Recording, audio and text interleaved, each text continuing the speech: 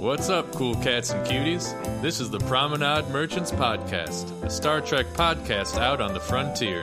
So sit down and grab a Raktajino as David Majors and Heather Kirby talk all things Star Trek. Old, new, and what's to come. The Promenade Merchants are open for business.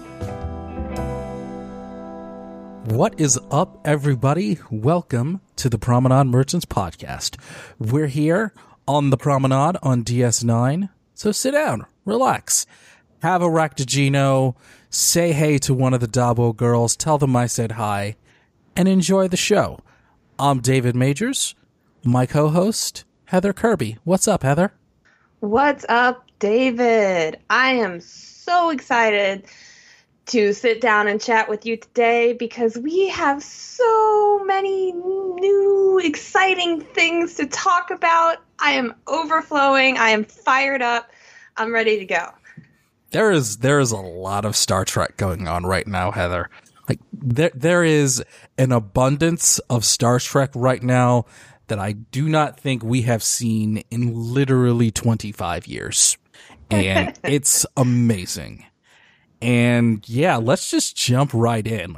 For new listeners of the show, we do have a little bit of a format. Old business, new business, and upcoming business. And we're going to start with old business.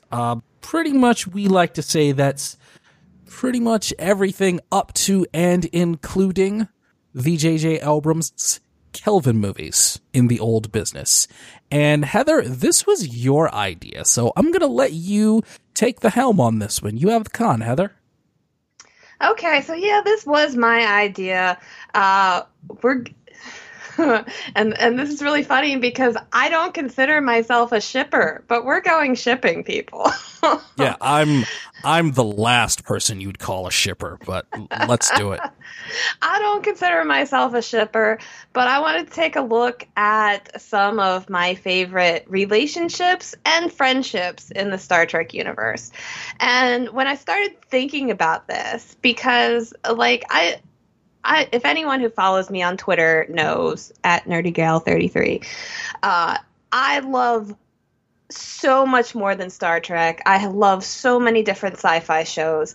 And I started thinking about this, and when I think about some of my favorite relationships, none of them are in Star Trek. The shipper police are already on their way. None of them are in Star Trek. There are some amazing relationships in the sci-fi universe, and some of like the great all-time love stories when we look at Babylon 5 or Battlestar Galactica. And yes, I'm talking about Sheridan and Delenn and Rosalind and Adama. But when you look at Star Trek, I honestly don't think that there's a lot of relationships that could compare to that. Now, when I'm thinking about my favorite relationships just in Star Trek, I came up with a couple different ones that fall into different categories. There's the one that everybody loves. There's the one that probably is kind of 50-50. You either love it or you hate it. There's really no in between. And then there's my favorite friendship, which I wanted to cover in this too, because Star Trek has a lot of amazing friendships. Not necessarily relationships. I didn't go that far because, like I said, I'm not calling myself a shipper here. I'm not turning friendships into relationships. I'm just talking amazing friendships. So to start off, the one relationship that everyone loves and appreciates, and that I particularly love and appreciate, Miles and Keiko O'Brien. You know, that's the reason why I came up with this topic, but that was not the one I was going to mention right here. Because we talked about Miles and Keiko on our last show, and I know so many people hate them, but Miles and Keiko are amazing. But that wasn't what I was going with. So the one relationship that I really love that pretty much is universally loved throughout the Star Trek universe is Will Riker and Deanna Troi. Yes, indeed. Also, I think they're the longest lasting relationship in the Star Trek universe, aren't they? They were off and on a little bit through TNG, but they ended up back together and eventually getting married, and all the way up to and through Star Trek Picard, they're still together.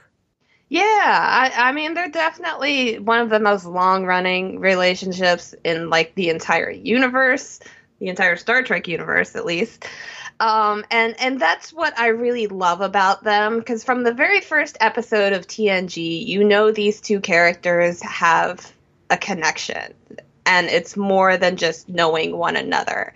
I mean, she calls him Imzadi, which is the Beta Z word for beloved, in the very first episode. So you know that there's a romantic connection there when you first meet both of them together.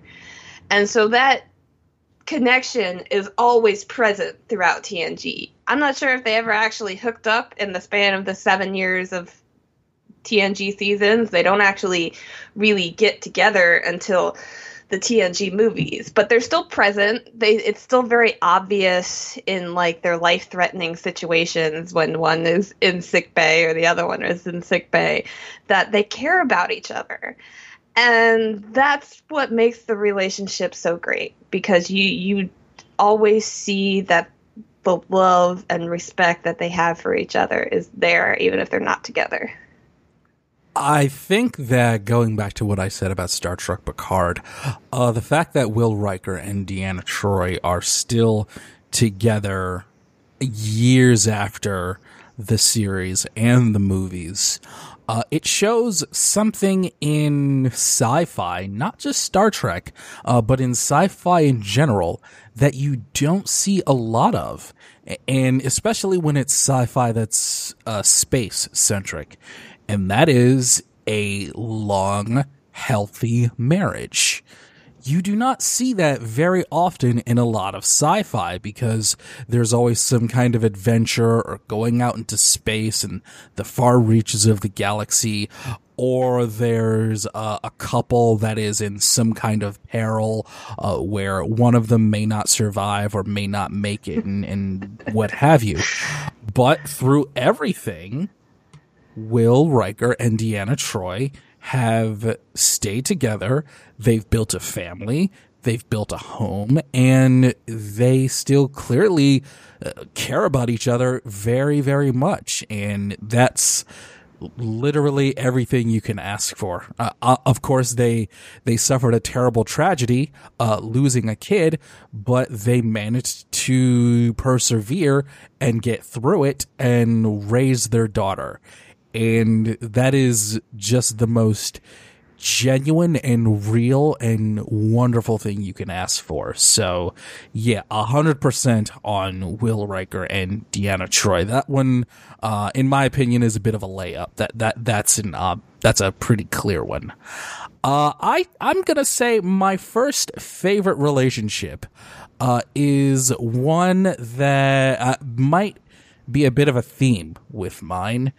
I love odd couples, and I think this is probably the oddest of odd couples.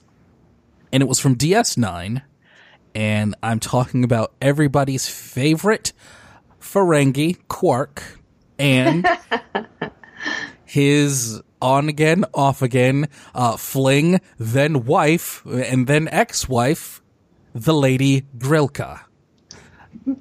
Now, talk about opposites attracting. Quark, Ferengi, Grilka, Klingon. And, of course, DS9, being the Star Trek series that always respected continuity and character development and depth over time, they went back to this. And despite their obvious cultural differences, they clearly liked each other very much, and they had a really good time with one another despite everything. And with the episodes with Quark and Grilka, I just found myself utterly tickled by the two of them. I just found them so charming. Quark being Quark and Grilka being this aristocratic Klingon woman who had honor guards following her everywhere, who just absolutely hated Quark simply for even daring to have the hand of the Lady Grilka. It was great, fun, entertaining television. I don't know what I expected, but I did not expect you to say Quark and Grilka, but I love it. The two of them are definitely an odd couple, but there's something about it that just kind of makes sense too, because Grilka's kind of the type of woman who she's rebelling against Klingon society. She wants to run her own house and do her own thing. And it makes sense that she would end up with someone like Quark, who, as much as he doesn't want to rebel against Ferengi society, I think he ends up ultimately doing so a lot of times, even though he wants to be a good Ferengi and follow the rules of acquisition and everything, and he believes in all that. But there's a part of him that's just kind of the rebel too. So they're a really odd couple, but it makes sense the more you think about it, and it makes it a lot of fun. And hey, opposites attract, and romance between species and between races is okay. And remember, everybody, love is love, especially in Star Trek. Love is love. I think that's going to be the theme of our episode today. Love is love. And speaking of love, my next relationship that I wanted to mention is something that people either love or hate it, and we're also headed to DS9 for this one. I love it. I love the idea of Odo and Kira. Yay! Yay! I loved that one too. Of course, Kira Nerys is my girl, so anytime she's happy, I just think it makes me happy. Poor Odo has... Yeah. I think poor Odo deserves a relationship, and he's been so alone his entire life, and he deserves to find love, and he really found it in Kira, which was someone that he grew to love and respect and just really admire.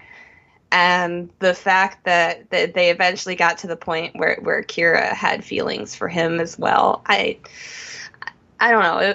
The two of them warmed my heart a bit there. I love Odo and Kira together. I know there's a lot of people who don't like it, or they think it's weird. Really? Yeah, I'd never seen this.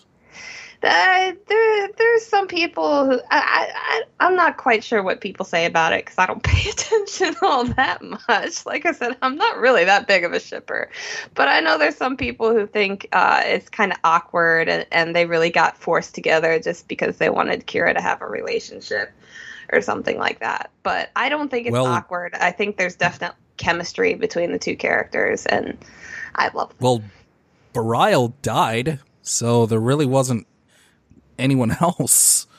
And we all know it was Shakaar after Shakaar. Bareil. Yeah. Right. And we all know, because I don't really like Shakaar. No matter how many times Ira Bear wanted to make it happen, Kira and Gul Dukat was never going to happen. Nah. Yeah. not in a million years. That was not going to happen. No. But I agree with you about Odo. I think that him having a really deep connection with someone was really, really good for him. And you remember in the episode where the crew got stranded on a planet that had time-lapsed 200 years into the future. Yes. And when we see Odo, we see Rene Auberjonois with a little less makeup, and they make the point that over the time frame, he's learned to be a better shapeshifter. So we see that he's kind of gotten a little bit better with faces and being a bit less cold, as the old constable was. And the way he really poured his heart out to Nerys like that really, really resonated. Just the fact that he had waited so long because Kira wasn't there on that planet to tell him to tell Kira how he really felt about her, that was really special. And when in that episode, Kira gave him her exact word was maybe. And that was a big moment. That really was a big moment. And I think that did a really good job of planting the seed of the two of them getting together. And I think it ended up really well for both of them. It gave Odo a connection he didn't have.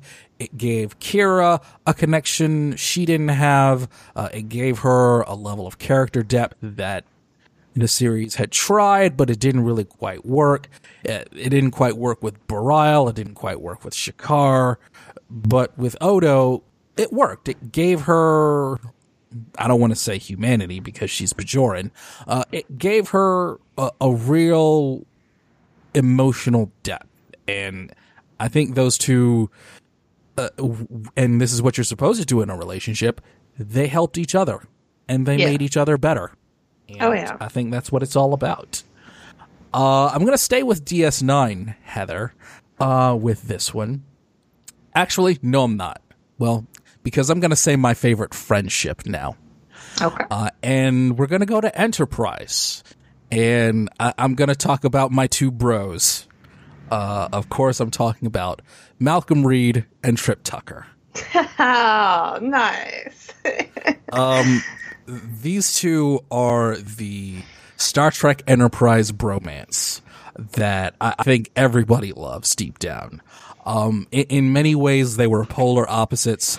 Malcolm Reed, very, very stuffy, very stodgy, very English, and Trip Tucker being the good old Southern boy from Florida. Incompatible in some ways, but somehow they just ended up having this really fun, like-hate friendship with one another, and they both knew that they were each other's bro, and they would have each other's back, and they did on several occasions, even to the dismay of Captain Archer at times. So, I think as far as friendships go, I really enjoyed that one because I think that the two of them had real chemistry together. It seemed like they were really having fun with one another. So for me, it was Malcolm Reed and Trip Tucker. Well, yeah, I completely agree with all of that. Malcolm and Trip definitely brought the bromance and the entertainment and humor to Enterprise. And I mean, if you need a full blown out example of that, there's the entire episode Shuttle Pod 1 of them being stuck in the shuttle pod together. They are entirely opposites, but it works somehow, and they make a really wonderful friendship. So I'm on board with that. Now, heading from Enterprise to Voyager to talk about my favorite friendship in all of Star Trek. And it's Janeway and Tuvok. Okay. I like this one too, but go ahead. I love the friendship between Janeway and Tuvok. I think it's important, especially in the situation that Voyager was in, that she has someone that she really had from the very beginning considered a friend. So she already had a friend and a confidant right there that she could talk to. And Tuvok's kind of the balancing force for Janeway. I mean, there's so many different situations and different episodes where Janeway's just kind of freaking out, and Tuvok's the one that like sits her down and be like, okay, stop. Think about it. You can figure it out. While Janeway's just all over the place. So it's very much a classic friendship, but it's also like, with the exception of like Dax and Cisco and DS9, those two are probably the first friendships between a male and female character on screen. So it's really important to have friendships like that don't involve into relationships, because men and women can be friends. And it's important to normalize that on a TV show than just think every single man and women on a TV show is going to end up in a relationship, because they're not. Men and women can be friends. And so that's why I really love Janeway and Tuvok, because they're a man and a woman and they're friends, and it doesn't really impact their working relationship. And they're honest with each other. And I think they're the two biggest characters on the entire ship that really need that friendship and rely on it a lot. And so that's why it really stands out. I think that in many ways, Janeway and Tuvok are a more evolved version of Kirk and Spock. Yeah, we have a human and a Vulcan, or half Vulcan in Spock's case, where while they aren't always on the same page, they still have a very, very strong friendship, and they have the ability to trust one another implicitly. And that's what you know about Captain Janeway and Tuvok almost from the pilot, is that Janeway trusts Tuvok implicitly. That's why she knew that he could be a spy in the Maquis. She trusts him implicitly. And that is really important given the situation they were in. I think Tuvok, in many, many ways, was maybe the best example of the character being the voice of reason in Star Trek. I would almost go so far as to say Tuvok is my favorite Vulcan. And I think that Captain Janeway sees all the same things that I see in Tuvok, and I hold both of them in very, very high regard. I completely agree. Yep. So, do you have any other relationships you want to bring up? Because I'm about covered all mine. Really quickly, just because, again, another fun odd couple from DS9, Leeta and Nog. Oh, you mean Rom? Right? Rom, sorry. Leeta and Rom. Yeah, I just thought that they were so fun together. As short as it was, they were just adorable. They were just, it worked. I don't know how or why it worked, but Rom being the sort of bumbling brother to Quark, who eventually becomes an engineer on the station and sees his son grow up and become an officer, while also finding love through Leeta, who was never a fully fleshed out character until much later in the series, but something about those two were just, there was an innocence to them that I just really, really enjoyed. They were just fun, and I rooted for them, and seeing them together made me happy. I rooted for them too. I think they are the example of just like the really sweet, innocent couple, and amidst like all the drama you typically find when you see relationships on screen, it was really nice to see a little couple like that between Leeta and Rom, and they're sweet, and I love them, and I hope they stayed married. Because they're wonderful. I would totally be okay for some time in Star Trek's current incarnation that we see that they are still together. I would love to see that. But that's where we get into new business on this podcast, where we talk about what is happening in the world of Star Trek in the here and now. And yeah, we're still right in the midst of various 20-something weeks of Star Trek with Lower Decks and Discovery soon to be coming. And there's some more news coming from Star Trek Discovery as Season 3 looms. We got word that 2 new cast members will be joining Discovery for Season 3. One of them is Blue Del Barrio, who is playing the character Gray.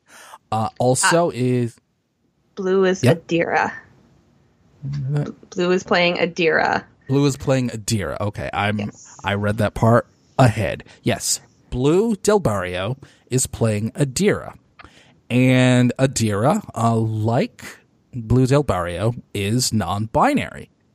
Also, it will be Ian Alexander, who was on The Last of Us Part 2 and The OA on Netflix, will be playing the role of Gray. And Gray is trans. So this is the first time in Star Trek that we will be seeing a non-binary actor and character, as well as a trans actor and character in a Star Trek series. This is incredible, and I am so excited and so thrilled for both Blue and Ian and to see these new characters, because it's amazing. It's really, really, really, really awesome. And I just want to sit there and take the opportunity for every single person out there that's saying, oh, we've had non-binary characters and trans characters in Star Trek before, so these are not the first. These are the first. Adira is the first non-binary human character.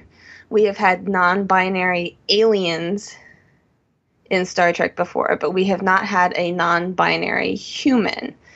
Adira is human, and they are explicitly going to be non-binary on the show.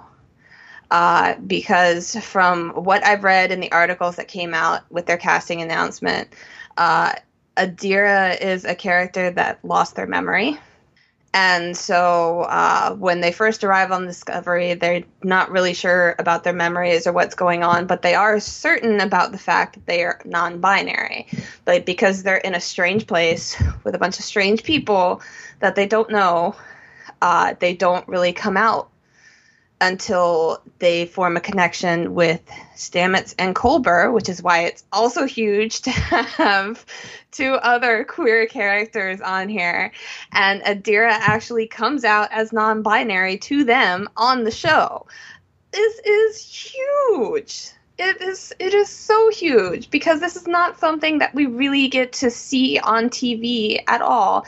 And it's even more important that Adira is being played by a non-binary actor, because there has been so many non-binary or trans characters in media before, and they're played by cis actors. So it's important that these people get to tell their own stories. Blue is non-binary, and actually in the article I read that was on GLAAD's website, Blue hadn't come out to their family yet as non-binary. So they came out to their family at the same time that they were coming out on screen in their very first major acting role. And I mean, I can't tell you how amazing that is. I'm just, I'm getting all excited just talking about it. So I just want everybody out there who keeps pulling up like the TNG episode, The Outcast, or the Enterprise episode with the non-binary character. Like these the congenitor. The cogenitor. These are really horrible examples of non-binary characters. The Outcast character actually felt like they were female and wanted to live as a female, and they used basically transition therapy in order to punish her for being female. And the cogenitor character ultimately killed themselves because they didn't want to live as that third gender anymore.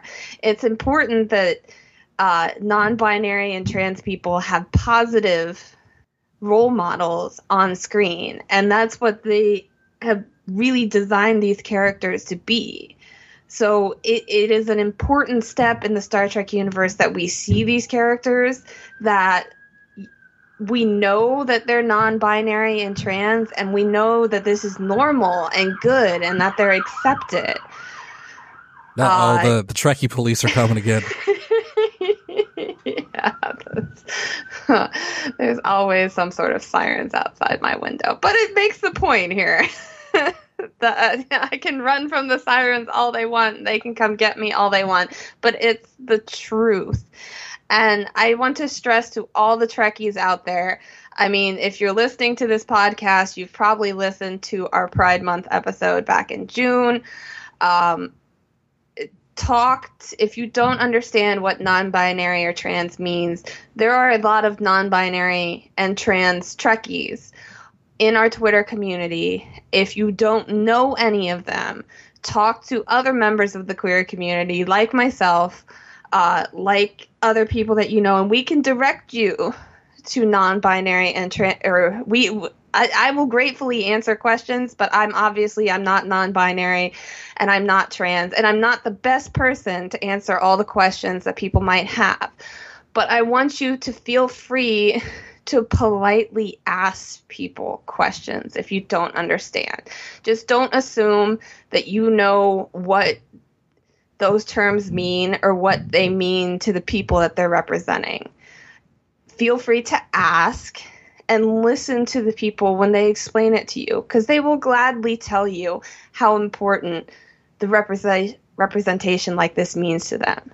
They will gladly tell you, but just please don't assume. Please feel free to ask questions and just celebrate how awesome the representation and diversity in Discovery is. All right. It's time for the cisgendered heterosexual man to chime in. That's right. This is awesome. This is absolutely awesome. And this is what Star Trek has always been about. Star Trek has literally since the pilot been about breaking conventions. From the cage where Captain Pike said he wasn't used to having a woman on the bridge, and the show making a point of that, to this today and now. Star Trek has always been about breaking conventions, breaking new ground, and doing things that haven't been done before. And that is important. That's why Star Trek is important. It's way more than spaceships and pew-pews, people. I've said that over and over and over again. Now, speaking just from my own personal experience, I'm going to go in two directions here. On my old podcast, the Anime Podcast of Some Sort, my co-host Jack is trans. And when I asked Jack to be my co-host, I made a clear, concerted effort to have a conversation with him about about how to be as respectful towards him being trans as I could. And that is extremely important. Speaking as someone who is very cisgendered, very heterosexual. I'm not in this space at all, but I can at least show a little bit of empathy, because something like this goes all the way back to the original series. We all know the stories of Nichelle Nichols as Lieutenant Uhura, and the famous story about her meeting Dr. Martin Luther King to stay on Star Trek because it was important to see a black person in this light. And I can obviously see how important it is for someone that is non-binary and someone that is trans to see themselves in a similar light. That is absolutely important. It was the same thing for me seeing Geordi LaForge and later Benjamin Sisko as a kid. Those things matter. To use the cliche, representation matters. And Star Trek has always known this. And if you think that this is new or strange or over the top or they're trying too hard, you really haven't been picking up on what Star Trek has done and continues to do at all. Like, you've really missed the point. Because while this might be breaking new ground for television, it is not breaking new ground for Star Trek. And if this bothers you, you really need to get with the program. Agreed. So, yeah, just another positive for Star Trek Discovery Season 3 coming in October. So get hype for that. Also, another return coming in Star Trek Season 3. Ken Mitchell, Heather. The man who played the Klingon, I'm terrible with this name. Tanavik? Tanavik, there you go. Tanavik, yes. Also, Cole, as well, in Season 1. He will be returning to Discovery as a human character. Heather, I'm going to let you provide a little bit of history on what has happened with Ken Mitchell and why his return to Discovery is as big as it is. So, yes, Ken Mitchell's return to Star Trek Discovery is huge because in March, he came out with the fact that he was diagnosed with ALS, which, for anyone who doesn't know who ALS is, it's Lou Gehrig's disease. It's a degenerative brain disease, and he's been living and working with this for at least a year before he actually announced it to the public. So he announced this right before the Star Trek cruise in March. And when this casting announcement was made that he's going to be in Season 3, it came out that he actually filmed his 2-episode arc in Season 3 right before the Star Trek cruise and right before this announcement. So right when he announced this, he was started to need the use of a wheelchair. So I'm curious to see what type of character he's playing, because if he's playing a disabled character who needs the use of a wheelchair, this is another huge representation in Star Trek. And he might not be. It depends on what type of character they gave him and how he was able to adapt to the role depending on the situation. So he might not be in a wheelchair, but if he is, that would be huge. And just the fact that he is still working while he's dealing with this disease is huge. And we love and support Ken Mitchell to the point that I started a crazy fundraiser back in March where I dumped a bunch of noodles on my head in order to raise money for the ALS Association in honor of Ken Mitchell. This was right before all the pandemic craziness started, but we still raised $1,000, and the fundraiser page is still live for if anyone who wants to go and donate to the ALS Association in honor of Ken Mitchell, because he is such an honored and wonderful part of our Star Trek community, and I am so excited that we get to see his human side in Season 3. That sounds terrific. On a lighter note, let's jump into Lower Decks. We've got 2 more episodes 4 and 5, and just real quick, for these 2 episodes, Moist Vessel and Cupid's Errant Arrow. That one's hard to say. Heather, I gotta say, so far, for me, Lower Decks is batting 1,000. It's 5 for 5. I would say that I said on the last episode, I have enjoyed every episode of Lower Decks more than the last. I loved episode 4. Episode 5, Cupid's Errant Arrow, It had a few too many cringe jokes for me. I'm not the biggest fan of cringe humor, but overall, I still really liked it. I loved the B plot. That's becoming kind of a recurring theme with me in Lower Decks, and that I'm loving the B plot of every episode. I loved that in this episode, Cupid's Errant Arrow, we saw a very Star Trek episode where there was this group of aliens and there was a moon and a disaster happening and they had to figure out a way around the problem. It was very Star Trek. And they lower decked it, with blowing up the moon after finding out the twist in that story. So I loved the B plot.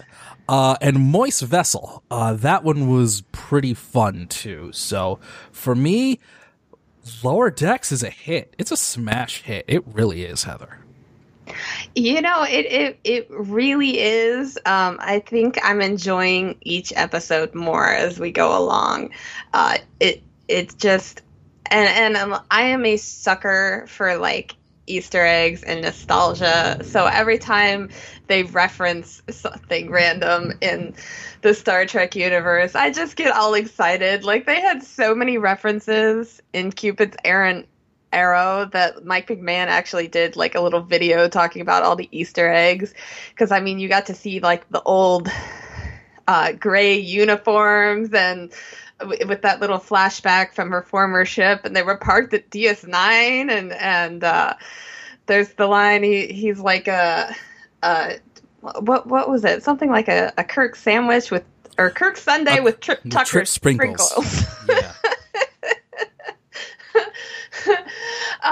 There's just so many little fun references. I love it. I love it. I really liked Moist Vessel, though. I think that's probably one of the best episodes so far. I loved seeing Mariner kind of like deal with the situation with her mom, Captain Freeman, and liked seeing them work together. And then the whole B plot of that with the Ascension was just ridiculous and so much fun. The koala. Why is it smiling? What does it know? Yeah, so I love the fact that ascending is actually really painful, and that sounds so horrible to say, but I loved it. And Lower Decks just keeps getting better. I really got a kick out of a specific moment in Moist Vessel when right after Mariner got promoted to lieutenant and Captain Freeman called her into her office and said, well, all senior officers need to be at Commander Ransom's birthday party. And she kept talking about how he's going to be on his acoustic guitar for hours. And you see Mariner cringing, and she's talking about he's going to be telling all of his stories about his time in Barcelona. Just like, oh God, Mariner knew, and Captain Freeman knew exactly what she was doing, and it was hilarious because I kind of got a kick out of seeing Mariner kind of get put in her place a little bit, like seeing Mariner that uncomfortable, like getting the promotion which she didn't want, and then having to do all of these senior officer things that have always been so lauded and heralded in Star Trek, like the officer poker game and everything else. The poker game, and how she just couldn't stand any of it, and I really got a kick out of that. Like, Lower Decks is really good at giving gentle jabs to a lot of Star Trek lore and allowing us as Star Trek fans to laugh at ourselves a little bit. And that's okay. Exactly. It doesn't take itself seriously, and it shouldn't. We should be able to sit down and occasionally not take Star Trek seriously and be able to laugh at all the things that we love. And that's what Lower Decks is doing. And some of that stuff really is kind of silly. And it's okay. It's okay. So we're going to move to upcoming business. What is to come? And we have one story here where I think I'm going to have a bit of a controversial opinion, because CBS proper, the television network, is going to start airing season 1 of Star Trek Discovery on CBS, starting September 24th at 10 p.m. Heather, I'm going to let you go first on this one because I might have a bit of a hot take. All right. So, if you have been listening to previous episodes of the podcast, I theorized that something like this. I don't want to say I was completely right, but I was kind of right. I theorized that something like this could happen because with the filming delays from all of the major TV shows due to the COVID-19 pandemic, CBS has nothing to air for at least like 2 months, something like that. Because most of the shows are just starting to film now, which means their first episode isn't going to be available to air until about the middle of November. So they made the decision to air season 1 of Star Trek Discovery on CBS. And I think it's a really good decision. It's the only one of their all-access shows that, as of right now, they're going to be airing in order to fill a time slot, because they have a handful of other shows. But I think their decision to choose Discovery is because it's the first of their Star Trek shows. They know it's been a success on All Access. And because just the name Star Trek brings in viewers. So people who haven't signed up for All Access yet can't afford to do it, whatever, will have the opportunity to watch Star Trek Discovery on air. And I kind of know where your hot take is going. Okay. So, all right. Yeah, before you even say it, I'm going to say I don't completely disagree with you, but I understand why they're starting with season 1, because it's kind of a TV thing. They want to start from the very beginning of the show. Do I think season 1 is going to be the season that hooks the most people? No. There it is. There but it is, Heather. It'll hook some. And I'm going to let you take it over from there, because I don't want to totally rain on your hot take here. So okay. Now, while I think that putting Discovery on network television is a great move and a great sign of confidence that they have in Star Trek going forward, yeah, I think that, quite frankly, putting season 1 out there was the wrong call.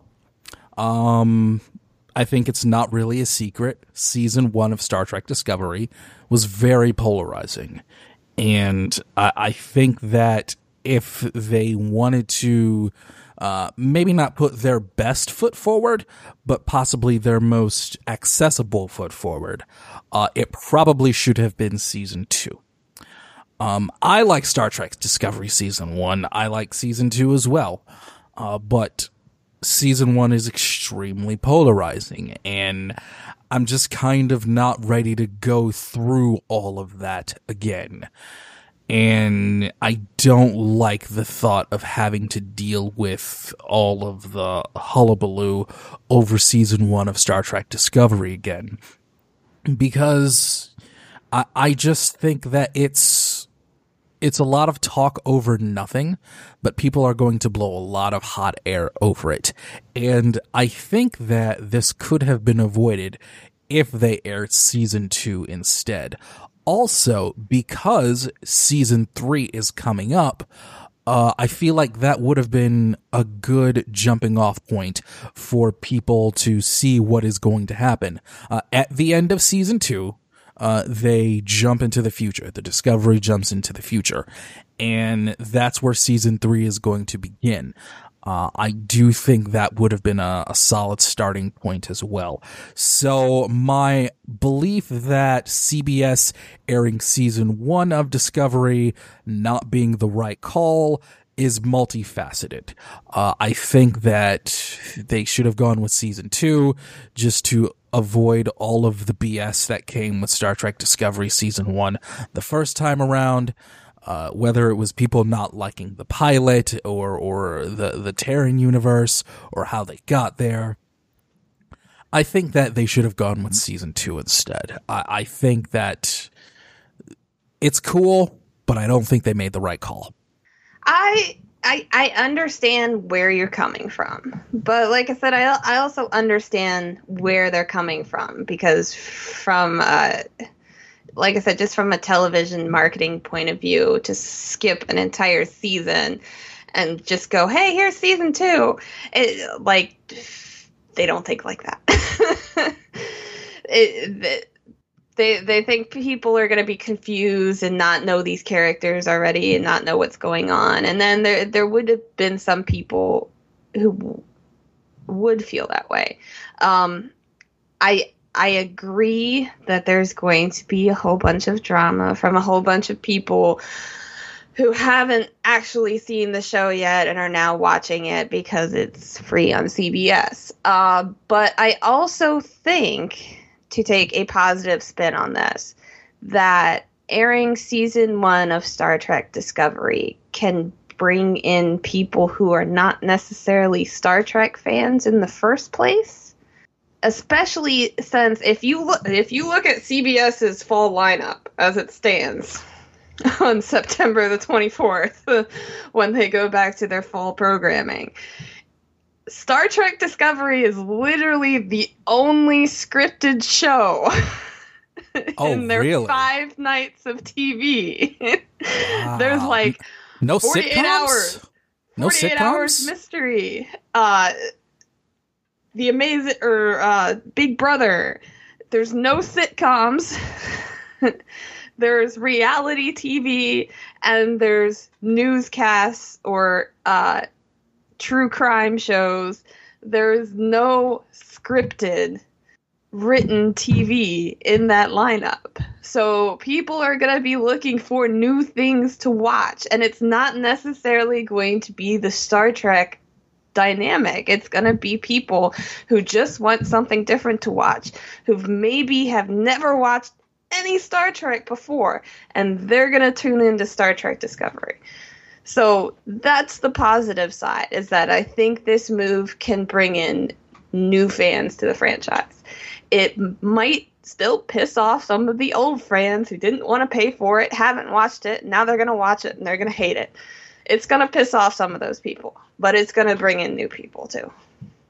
I think that's an excellent point. I think that Star Trek Discovery, especially the pilot, and especially the first few episodes where we saw Michael Burnham progress to getting a job on Discovery, are a really good primer for the non-sci-fi, or rather the non-Trekkie. Because in many ways it is a standalone story. And I think that's where it works. I think maybe a lot of diehard Star Trek fans kind of missed that this is a quality standalone story within the Star Trek universe. And that's not a bad thing. I never saw that this being a standalone story as a bad thing. And it'll be a good way to bring in new people. I agree. And I think that's a great point. That's an excellent point. And I hope it works out. I really do. I think that people know who Michelle Yeoh is. People know who Sonequa Martin Green is at this point. And I think that they will be good enough to draw people in, enough people. I think that there will be a lot of people that at least know the Star Trek name and the Star Trek brand. Trekkies out there, get ready to get questions from your non-Trekkie friends about Discovery in the next couple of weeks. And yeah, if people are interested, people are interested. That's awesome. I'm just hoping that there are more of them than there are of the haters. That's what I'm hoping. Yeah. Hopefully. And hopefully you enjoyed this episode of the Promenade Merchants podcast. I think this might be our longest episode to date, but we had a lot There's a lot of Star Trek going on, everybody. There's a lot we're not of Star quite Trek. done yet. Oh, wait, we're not yet. We're not? Oh. So What did I by the miss? time this episode drops, we will be celebrating Star Trek Day. Yes, you're right. Oh my goodness, yes. There's going to be a whole day of panels for Star Trek spanning the entire franchise. And this looks really cool, Heather. It does look really cool. And as much as I know you and me talked about this and we didn't want to get too excited or do any predictions or anything after we got so excited over San Diego Comic-Con and nothing came out of it. But the idea that they're having panels for basically every single show, just community building, not only the cast, but the producers behind the new shows will be on these panels. It's going to be a really fun day. And so it is September the 8th, which, like I said, will be right around the time this podcast drops. So I hope everybody checks out these panels. Just tune in to your favorite panel, your favorite show, whatever you want to see these actors and actresses that you love, and some of them which haven't been involved in a lot of Star Trek things in a long, long time, because Scott Bakula. Say his name. We got Scott Bakula. We got Scott Bakula. Scott Bakula is going to be on the Enterprise panel. Like, we should celebrate that. Okay. So that's why I just wanted to make sure we mentioned it. And if any news does come out of these panels and the celebration on Star Trek Day, we will talk about it on the next episode, since we already covered so much on this one. But I wanted to make sure everybody listening knew about it and checked in with it, because it's going to be a fun time. It really will. There it is. We just passed an hour. There it is. Officially our longest episode of Promenade Merchants to date. Like I said at the top, there's a lot of Star Trek happening right now, and we're here for it, and we're going to talk about it. You can follow us on Twitter at PromTrekPod. That's PROM Trek POD. Listen to the Promenade Merchants podcast wherever you get your podcasts. That's Apple Podcasts, that's Spotify, that's Google Podcasts, but that's changing into something else soon, and that is wherever podcasts are aggregated, because we have an RSS feed that is accessible anywhere and everywhere, and of course, at DeltaJulietMike.com. Heather, thank you so much. Everybody follow Heather at NerdyGal33. I'm at CallMeDJM. Thank you for listening. Walk with the prophets, my children, and live long, wait for it, and prosper. And prosper.